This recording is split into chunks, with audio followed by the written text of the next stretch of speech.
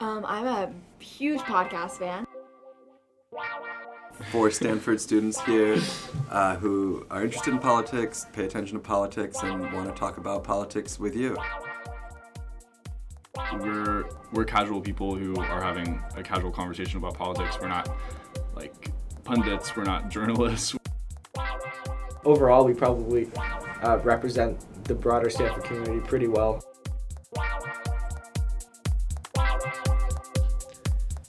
Hello and welcome to episode 3 of the Stanford Politics Podcast. I'm Rip Livingston.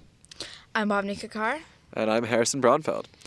Great episode for you today, guys. We're going to go over some top news stories that each of us have from the past little while since we last dropped an episode. We had a great conversation with Congressman Adam Schiff, who's a congressman representing Southern California and is the ranking member of the House Intel Committee, obviously a very relevant committee these days in light of everything.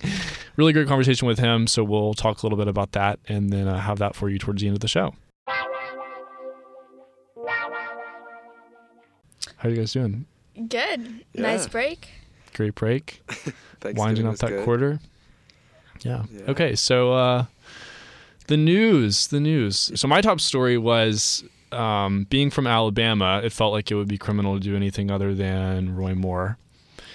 And just, Roy Moore is a story in and of himself, but obviously the most significant story, which by now has been very thoroughly reported, we're kind of late to the game on this though, is the allegations of his sexual advances on several underage girls and general sexual misconduct.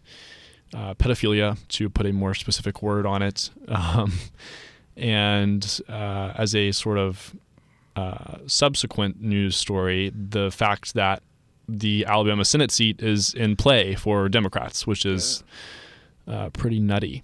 So, yeah, I don't know. What do you guys think about that as non-Alabamians?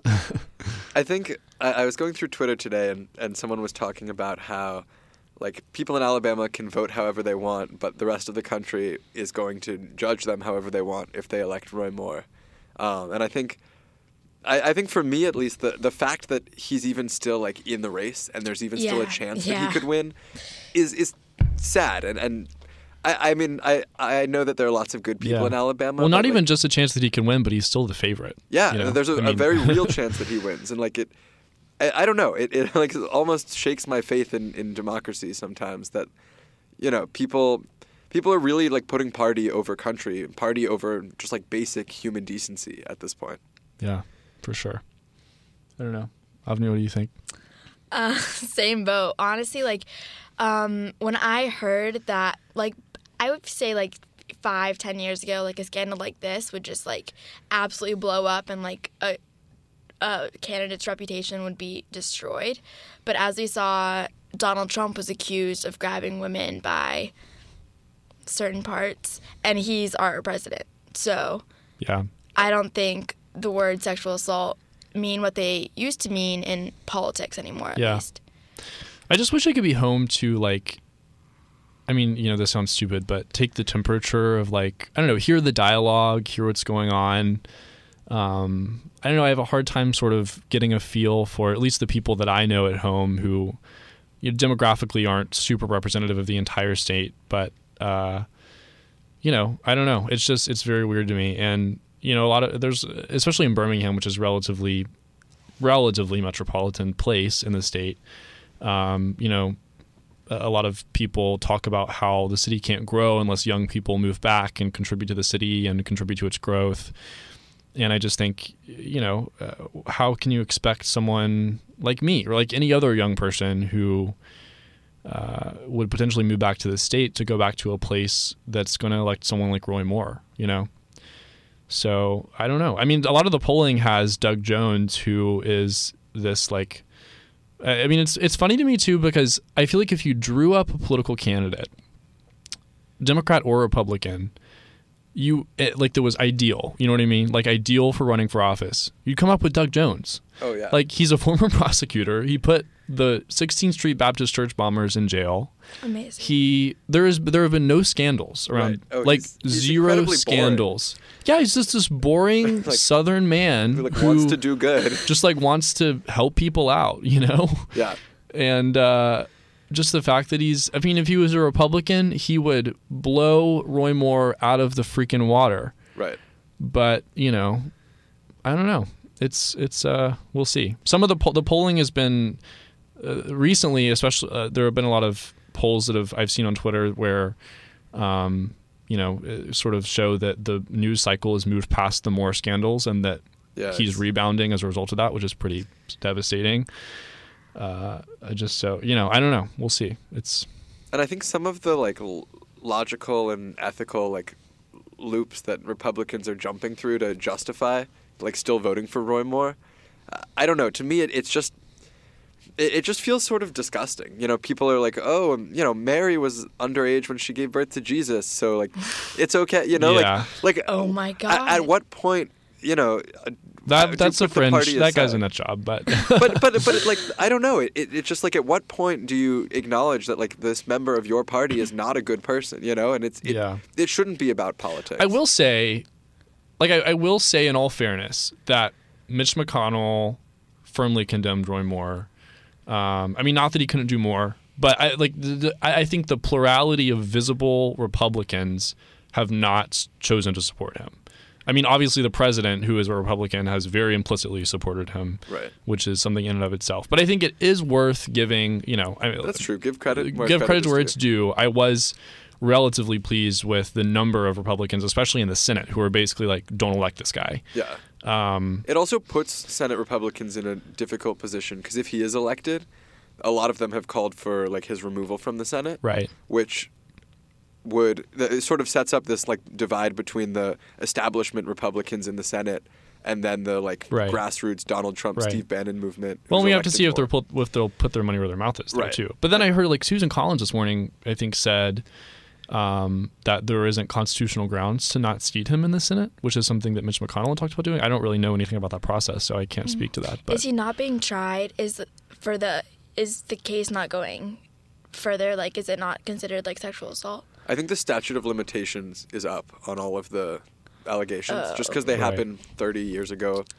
So there's no like formal trial about it, but that doesn't mean that he didn't do it and that he's not. So yeah. There are also, I think, worth noting is the Washington Post story a couple of days ago about the woman from Project Veritas who pretended to like have sexual assault allegations against Roy Moore. Yeah, that was pretty nutty. Yeah, and try and like catch the paper messing up by like printing her false allegations, but then the paper found all these holes in her story and then was like, we can't report this. So I just want to like shout out quality journalism. Yeah. Good for the Washington Post. Yeah. So sort of segueing off of that, my biggest news story of the past couple of weeks, I think has just been all of the major men in politics and in the media who we've seen allegations of sexual assault come out against them, and we've seen them being forced to resign or quit their jobs or, all sorts of things. I think Al Franken was a big one for me, but we've, as of recording this, Matt Lauer's lost his job at NBC. Yeah, big Louis news. C.K., John Lasseter of Pixar, it's Charlie Rose. Yeah. Of course, Harvey Weinstein. Yeah. Garrison Keillor. It's just everyone. I think it's a bloodbath. It's So I think this is a good discussion we could have. Do you guys think Al Franken should resign? 100%. Yeah. I agree. Yeah. Wow. There's the Wow. I didn't expect that. Well, I think it's interesting, and we have a really great interview, by the way, coming out soon with Patty Sully-Stoyle, who managed Hillary Clinton's 2008 campaign for the first year of it.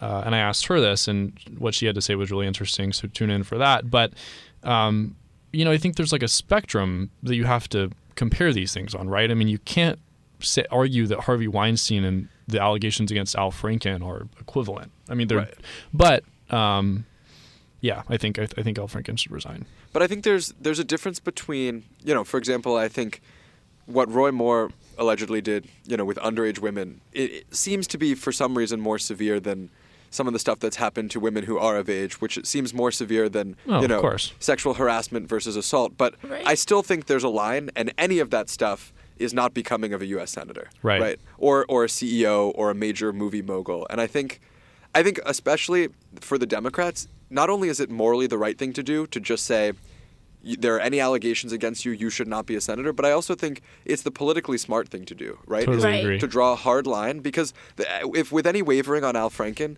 that just opens the door for Republicans to further justify electing Roy Moore. Totally. And I think, especially with Al Franken, if he resigns, there's a Democratic governor who will appoint a replacement, and then I think in 2018, Minnesota will likely elect a new Democrat. So it's Yeah. not like a risky seat, and it lets the Democrats. Politically they're safe, but morally they can take the high ground and say that this is unacceptable, because it is. I totally agree. And use Yeah. that legitimacy exactly Yeah. to point out what's wrong with Roy Moore and other Republicans. There's Yeah. also, I forget his name in the House. I think he's the longest serving member of the House. John Conyers. Yeah. There are allegations. Well, the allegations against him are serious business. Yes. And I think today Nancy Pelosi I don't think I've called for him to resign. Oh, she did. Okay, I was going to bring up when she gave an interview a few days ago where she totally equivocated with him and was. Yeah. I think it she's was, come around as new stuff is appalling. surfaced. Yeah. And that's why, I think that, is an example of, Democrats not...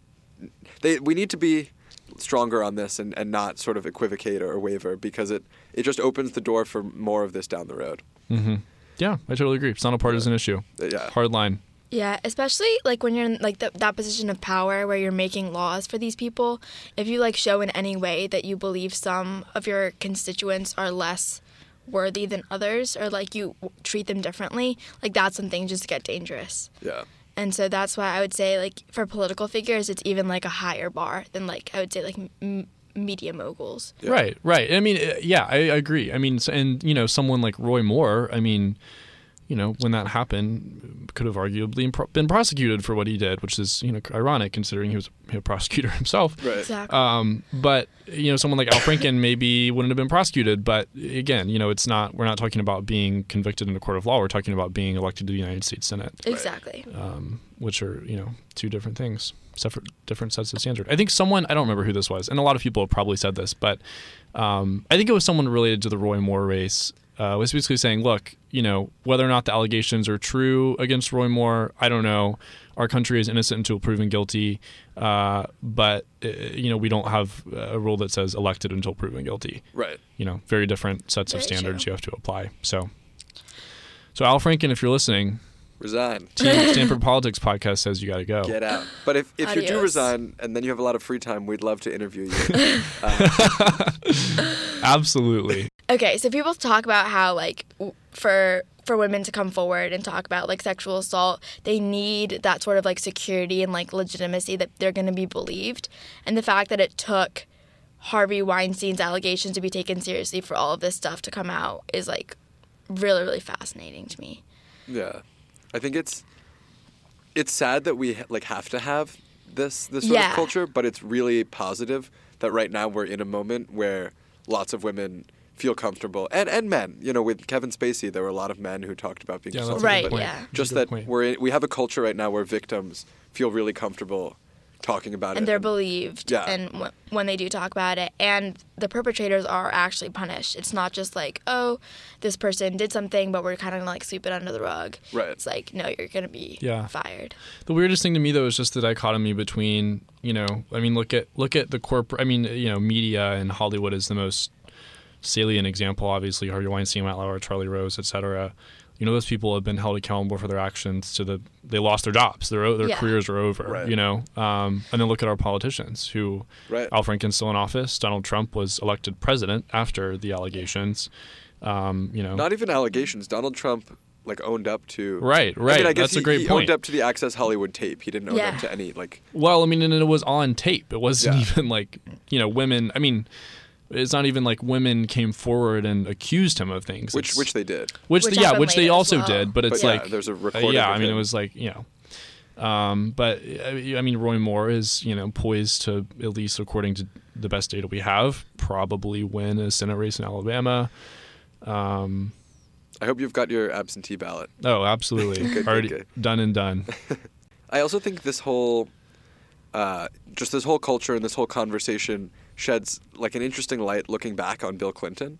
I think that there was an op-ed in the New York Times sort of reflecting on how we treated sexual assault back then and how, in the 90s, like the women's movement and the feminist movement were so tied to the Democratic Party that, like, just because Bill Clinton was a Democrat, we sort of ignored a lot of his sexual misconduct. And I think in the 2016 election, it was sort of difficult to talk about this issue because it sort of, people saw it as like delegitimizing Hillary Clinton if you sort of talk too much about Bill Clinton's impropriety. But I think now we're having like a really real conversation about what Bill Clinton did. And I think he's going to be viewed in a far less positive light. Right. And probably for the better.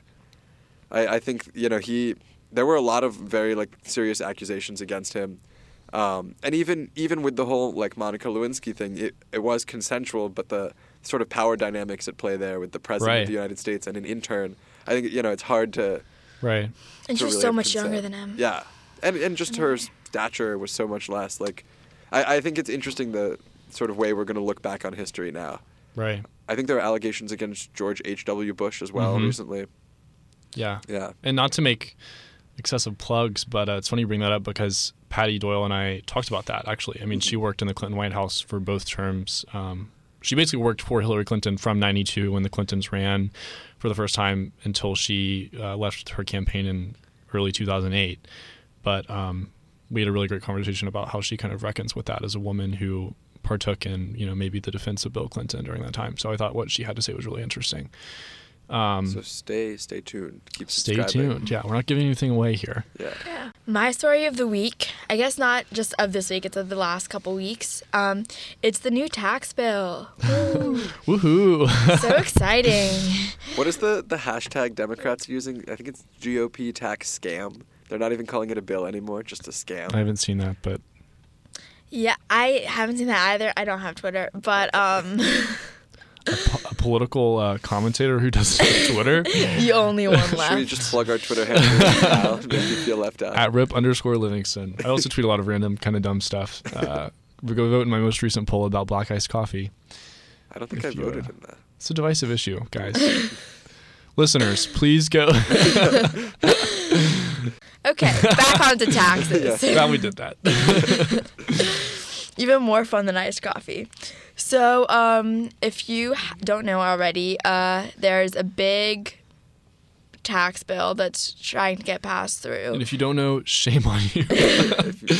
Read more news. The Senate right now. Pretty much it involves a lot of big tax cuts for corporations, people with higher incomes. It's supposed to, quote unquote, simplify the tax bracket by by decreasing the number of tax brackets there are and sort of like consolidating that, which ends up with the people with very high incomes having to pay significantly less taxes and people with very low incomes being put into like a larger tax bracket than they normally would be.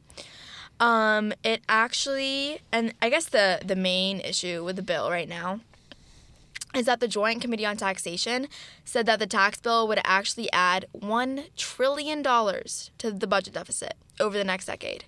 Wow. Even accounting for like the extra economic growth that like tax cuts are supposed to have, there will still be $1 trillion added to the deficit, which is sort of a big problem. And this deficit is sort of what's causing backup in the Senate right now. So right now, Republicans don't really know what to do about it. It's not passing right now. I think as of now, though, they have the votes, don't they? Yeah, but they said that like they're...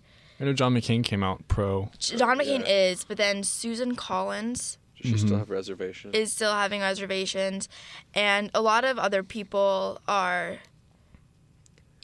just like worried about the bill moving forward. Right. As of this recording, I know they're supposed to vote on the bill tonight, but it's been pushed back till tomorrow morning. Yeah. Okay. I was about to say.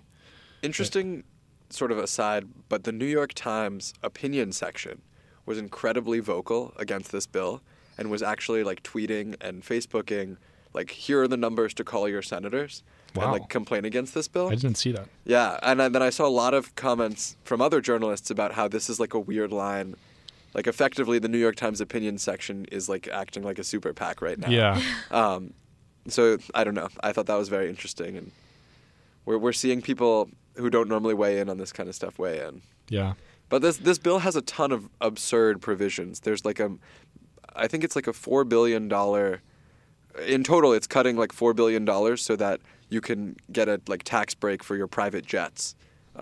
There's all sorts of weird tax cuts for the wealthy that just seem absurd. Right. Yeah. I have a interesting discussion topic that's pertinent to us. What do you guys think about taxing university endowments? I'm a huge fan. Really? I think Why? Stanford University has 20-something billion dollars. Close to 30, pushing 30 billion. Yeah. Oh my God. Billion with a B. And Stanford Oh my University gets God. tax credits for being an educational institution, right? So they don't pay property taxes, despite the fact that they own a ton of incredibly valuable land in the heart of Silicon Valley. I think absolutely we should be taxing university endowments. Even if you set the bar, if your endowment's over $10 billion, we're going to tax it. Right. That to me, I think I just am not convinced that we need to. You know what I mean? But I feel you just can't convince me until you're doing you're taxing a lot of other stuff that we don't currently tax. Example, private jets. The specific private jet provision. Not blanket. We don't tax private jets, but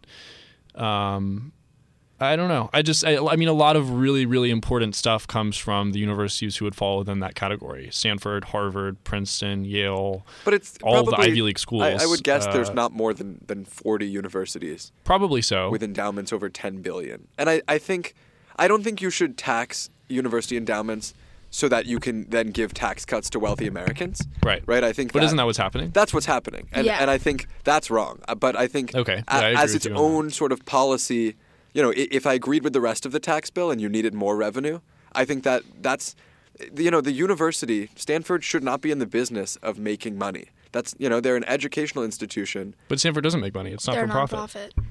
But they have a $30 billion endowment. Well, what does it pay for? What do the returns of the endowment pay for? I mean, I know. I'm asking a retourical question. Yeah. It gives financial aid for students who can't afford to. We have the best financial aid program in the country, hands down. That's true. Fund millions and millions and millions of dollars of research. We also get a lot of government money to help fund that research. But even then, do we need $30 billion? Right? That just seems. Most of it, it's. I think someone in the New York Times a couple of years ago described it as a hedge fund with a university attached on the side. And I think that's a pretty apt description, that the focus should not be on this huge pile of money. I think a $10 billion endowment would be more than fine for Stanford and other comparable institutions. But we couldn't do what we do here if we didn't have $30 billion in the bank. I think I don't think nonprofits should be taxed, and as long as Stanford acts like a nonprofit and follows the nonprofit rules. But is that not profit? The $30 billion that you don't spend? What do you Well, but it's not that we have eventually. it's a 30. It's not like we have a lump of cash that's $30 billion. It's invested in all sorts of various things, but it's income for the university every year. And that's used to pay our professors and students who need. But it financial also aid. it grows every year, which means they're not spending all of the income. Exactly. So some of it is saved because they have bigger projects that need to be done eventually. Or do they just want to hoard larger and larger piles of money? I don't know that they're ever. Looks like we have a cynic over here. I just think it's a ton of money university. that could be put to much better use. And I don't think that the university would be any worse off if you took $10 billion out of the 30, But then another thing, I'm not sure how big of a role this plays, but I know when people donate to nonprofits, a big thing is that's tax deductible. Right. So maybe they would donate less if it was not tax deductible. Well, then maybe you don't make Stanford not a nonprofit, but you just say nonprofits can't have bank accounts over $20 billion. Or if they do, we're going to tax it. Okay. It's still a nonprofit, but at that point, you're too profitable to really. Right. Another provision in the tax bill that doesn't affect us yet, but will affect us potentially, is they're taxing graduate students. Yeah, that's crazy. Yeah, most graduate students get, I guess, a stipend. They don't pay tuition, or their tuition is covered by a stipend from the university, and under this new tax bill, that would be considered income, and so it would then be taxed. Oh no. I think that is actually one of the most criminal parts of this bill. Yeah, and we talked about this in a class I was in yesterday, and my professor Mark Duggan said that he thinks basically what will happen is either the universities will just drop tuitions dramatically, so that these students aren't paying the taxes, or the universities will pick up the tab and give these students larger stipends to account for the taxes. But either way, basically the cost is going to fall on the universities. Which really sucks because grad students do important research. Right. I also think if you're going to treat the money grad students get as income, right, and basically treat them as employees of the university, then I feel like they should also be entitled to all the rights that employees of companies get, the same healthcare benefits or, rights to unionize, things like that, which, this tax bill does not do. It treats them as employees when it's convenient and not otherwise. Right. Yeah, bottom line is that it's not going to cause as much economic growth as Republicans hope it will. It will actually cost add $1 trillion to the deficit, and it's kind of screwing over some students. So hopefully it doesn't pass. I'm not, since the Republicans control both the House and the Senate, I feel like at least some of it will pass. Hopefully not all of it in its entirety, though. There are a lot of differences between the bill the House passed and the current version of the Senate bill, and so they will have to reconcile those in some way. I know one of the bills repeals the state and local tax deduction, and one doesn't, which is a huge difference. Right. So things like that, I don't know how they're going to reconcile that. So if you want the bill to fail, there's still hope in the Senate and the House disagreeing. Okay, so like I said earlier, we had a really good conversation with Stanford alum and current Congressman, ranking member on the House Intel Committee, Democrat Adam Schiff, one of the most vocal critics of President Trump since his election. And obviously, as ranking member of the Intel Committee, has been very involved in the... Very high profile. We're very involved lucky in, to have him. high profile and involved in the Russia investigation. You've probably seen him on CNN all the time. No big deal. But it was really nice of him to come on the podcast, and we had a great conversation. So, yeah. I think to start, I think the biggest sort of Russia-related thing that I've followed recently is the news that Michael Flynn's lawyers have, I don't know the exact legal term, but they ended their cooperation pact with Trump's lawyers, which is a sign that they are cooperating with Mueller in the investigation. Right. Which I think at least Michael Flynn, if he's cooperating, probably means he's got something to hide, or he broke some law and they're offering some sort of immunity, which means that there is probably something here. Not necessarily, but I think it definitely seems to legitimize this whole thing. I think that's good. It's clear that Mueller is doing a really thorough investigation. I know last time on the podcast we talked about Paul Manafort being indicted, and now it looks like things are just taking another step forward. It's important to note too that that being significant is not just per our analysis, but I think there was a broad conclusion among legal experts and people who I saw one piece written by someone who had worked with Bob Mueller before and basically said, as a prosecutor, as an attorney, as someone who's worked with Bob Mueller, I can tell you that this, you know what I mean? There was this sort of intellectual consensus around people who really know what they're talking about, that this was a clear sign that was indicative of something significant. Yeah, and I actually just found out that there was supposed to be a grand jury testimony linked to Flynn, and that has been postponed, the whole testimony, until later. And people think that's because of Michael Flynn is now communicating more with the government and sort of siding, I guess, more with them than Trump's people. Yeah. All very exciting Stuff's stuff. happening. But no one knows more than Congressman Adam Schiff, who... we'll hear from him now. All right. So again, Congressman, thank you so much for joining us today on the Stanford Politics Podcast. You are a proud Stanford alum, so we're really thrilled to have you with us. So we'll just get started, and we want to first ask you a quick question about something that's been in the news a lot lately. So President Trump reportedly met with President Vladimir Putin on his recent trip to Asia, and he again asked him about Russia's meddling in the 2016 election. So what do you make of Trump's repeated refusal to rebuke Putin and really firmly take the side of the U.S. intelligence agencies? Well, sadly, we really don't know what happened at the latest meeting between the president and Putin. The president says he raised the issue. Putin's representatives say he didn't. Now, normally, it would be easy to decide, okay, who's telling the truth here. But the president has so often dissembled about his interactions with the Russians, it's very hard to be sure. And indeed, what he did say about that meeting, he later contradicted in the sense that he initially said that Putin maintained his innocence and that our president found that it was insulting to Putin to be asked about this, and wouldn't it be much better to have a good relationship with the Russians? And by the way, those people who say that he did it are a bunch of political hacks, namely former CIA Director Brennan and former DNI Clapper, Comey, among others. This, basically isn't putting America first at all.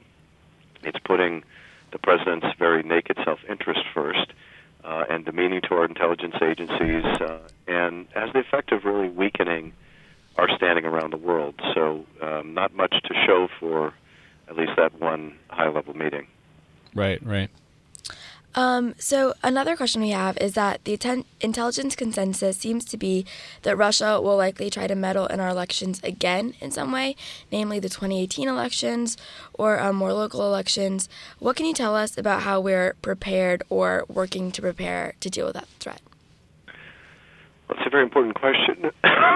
Excuse me. And if you were watching Jeff Sessions testify yesterday, you would have seen my colleague Brad Schneider asked that very question, and the Attorney General's answer was quite mystifying, which was, that's a good question, and I don't really know. I'll have to get back to you.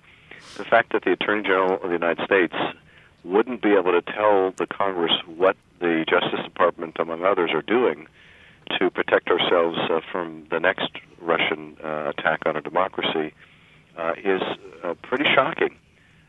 Now, part of the problem is that he works in an administration in which the president himself has difficulty acknowledging that the Russians even did this. And probably the single most important step we can take to preparing ourselves in the future is to forge a bipartisan and national consensus that no matter who it helps or hurts, if the Russians or any other foreign party intervene in our elections, they will be roundly repudiated. No one will willfully accept their help. We didn't have that consensus last time, and it was devastating. We darn well better have it next time. But again, the administration isn't doing anything at all to help further the development of that consensus. I think we're marginally better prepared in the sense that our social media companies now know better what to look for. Our intelligence agencies are very much on the lookout for Russian interference. Our local elections officials, I think, are forewarned, and more are adopting a backup paper trail, but there's still a lot more that needs to be done.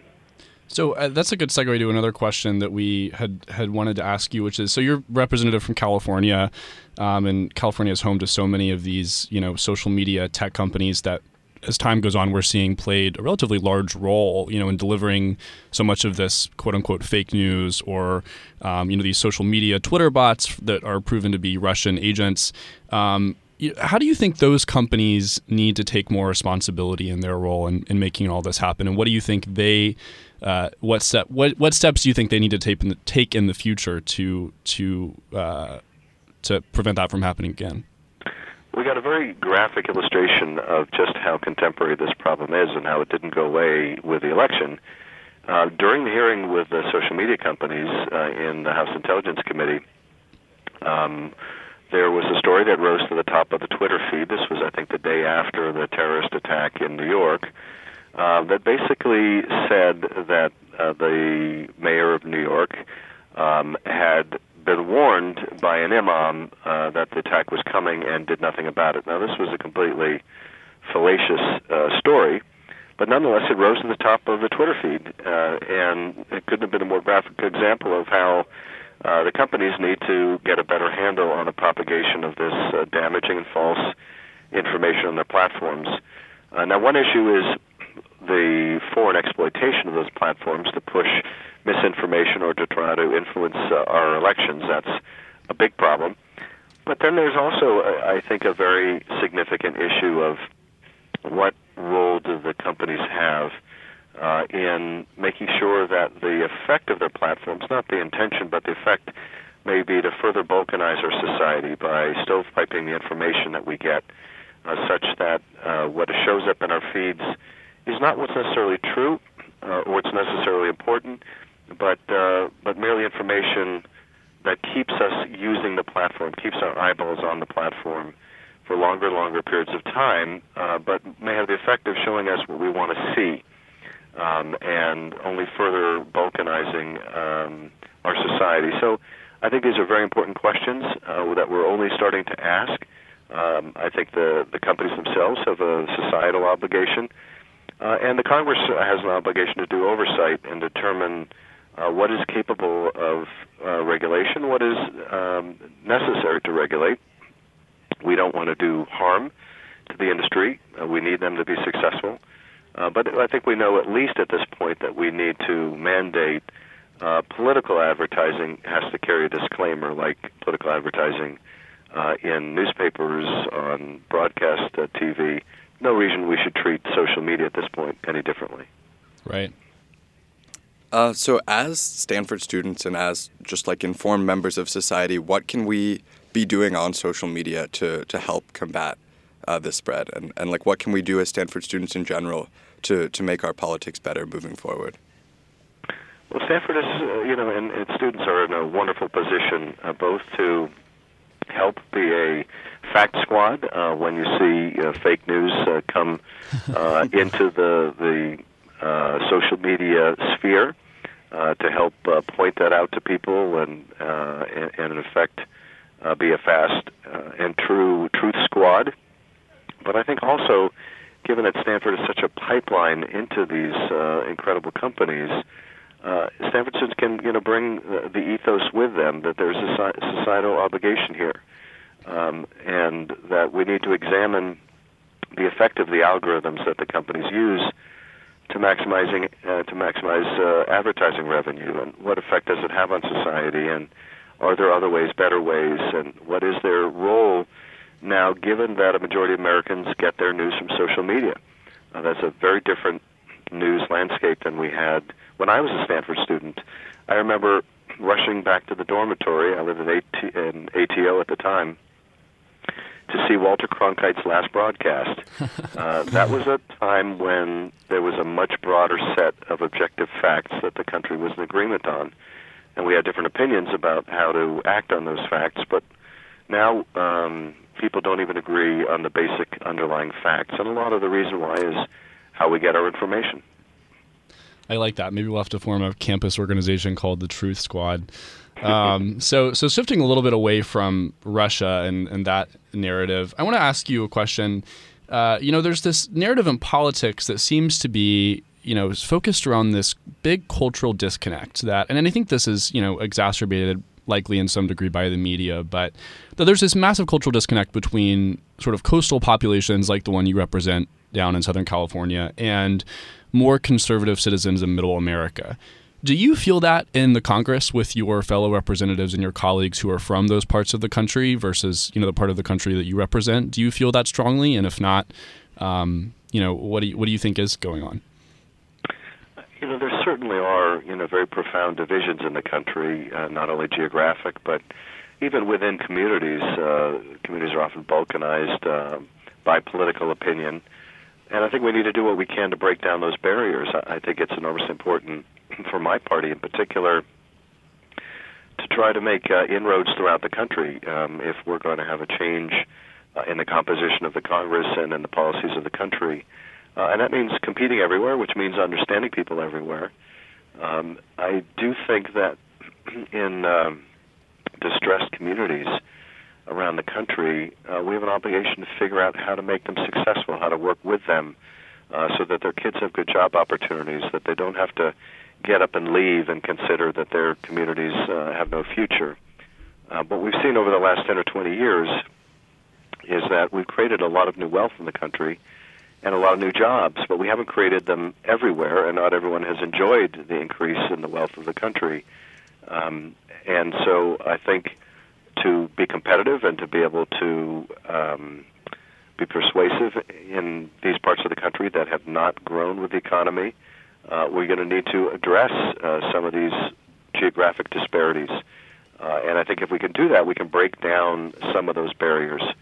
But I don't think we should view the country as irreconcilably divided. I don't think we should merely shoot to win elections by 51% of the vote. I think we ought to, my party ought to shoot to be competitive everywhere, meet the needs of people in all 50 states. And I think if we make that effort, we can break down a lot of these divisions between our communities and the cultural divide. Good insights. So, sort of jumping off of that, what do you see as like states' role, specifically California's role, in working with or against this administration? There's been a lot of governors and mayors who are taking steps to actively resist Trump. And as a representative from California, what do you see as California's role in that? I think California has a really pivotal role to play right now. As we've seen the president essentially renounce American leadership in area after area, and probably the most pronounced has been on climate. We've seen states and governors and legislatures and local officials step into the void. Jerry Brown is now the global leader on climate change. He has stepped into the role of the President of the United States, and thank goodness he has. I think the message that he's delivering, along with other governors, is the President of the United States may have withdrawn from the Paris Accords, but we're not withdrawing. In fact, we're going to do better. The states are going to do better than we would have even in the Accord. And that's an important message for the rest of the world to hear. California has been the heart of the resistance, but it's also been the soul of our national values at a time where we don't see them exhibited in the White House. So when the president lauds the anti-drug effort in the Philippines, which is a campaign of mass extrajudicial killing, when he makes it clear that human rights are no longer a priority for the United States, you have people in the Congress and around the country, and many of them in California, who are stepping up and saying, no, human rights are still a top priority for the United States of America. The promotion of democracy is still a top priority, and we're going to speak out on this, and we're going to carry the torch. As long as that torch is absent from the White House, we're going to carry it in California. Great. So, Congressman, to wrap up, we want to ask you a few more lighthearted questions about your time here at Stanford. So first, can you tell us what freshman dorm you lived in? I lived in Madeira in Wilbur, which I think is now the Asian Theme House. God. And it was a fantastic experience. I think freshman year was probably my favorite year in college because everything seemed so new, and it was wonderful. Living in a freshman dorm and getting to meet people from all over the country, it was just a fantastic experience. I actually live in Wilbur right now, and I totally agree, it's a great time. So my second question is, how badly do you think Stanford is going to beat Cal this Saturday at the big game? Oh, I think we're just going to crush them. And that's what we like to hear. It couldn't happen to a nicer team. My brother went to Cal, and so we've long had this Stanford-Cal rivalry. And I have enjoyed lording over him year after year as Stanford has run rings around Cal, so I'm looking forward to it. And our last question for you today is, what is your favorite spot on campus? Wow, that's a great question.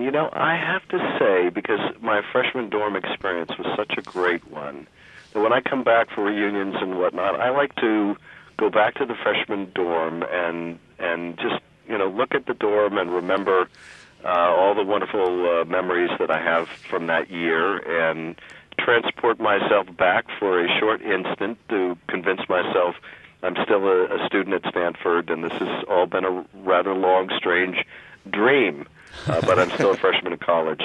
So I love going back to Madeira. I'm a little heartbroken, frankly, that Ugly, the undergraduate library, is gone because I like that old place too. But I just love walking around. I like going to the bookstore and buying Stanford gear. It's just great all around.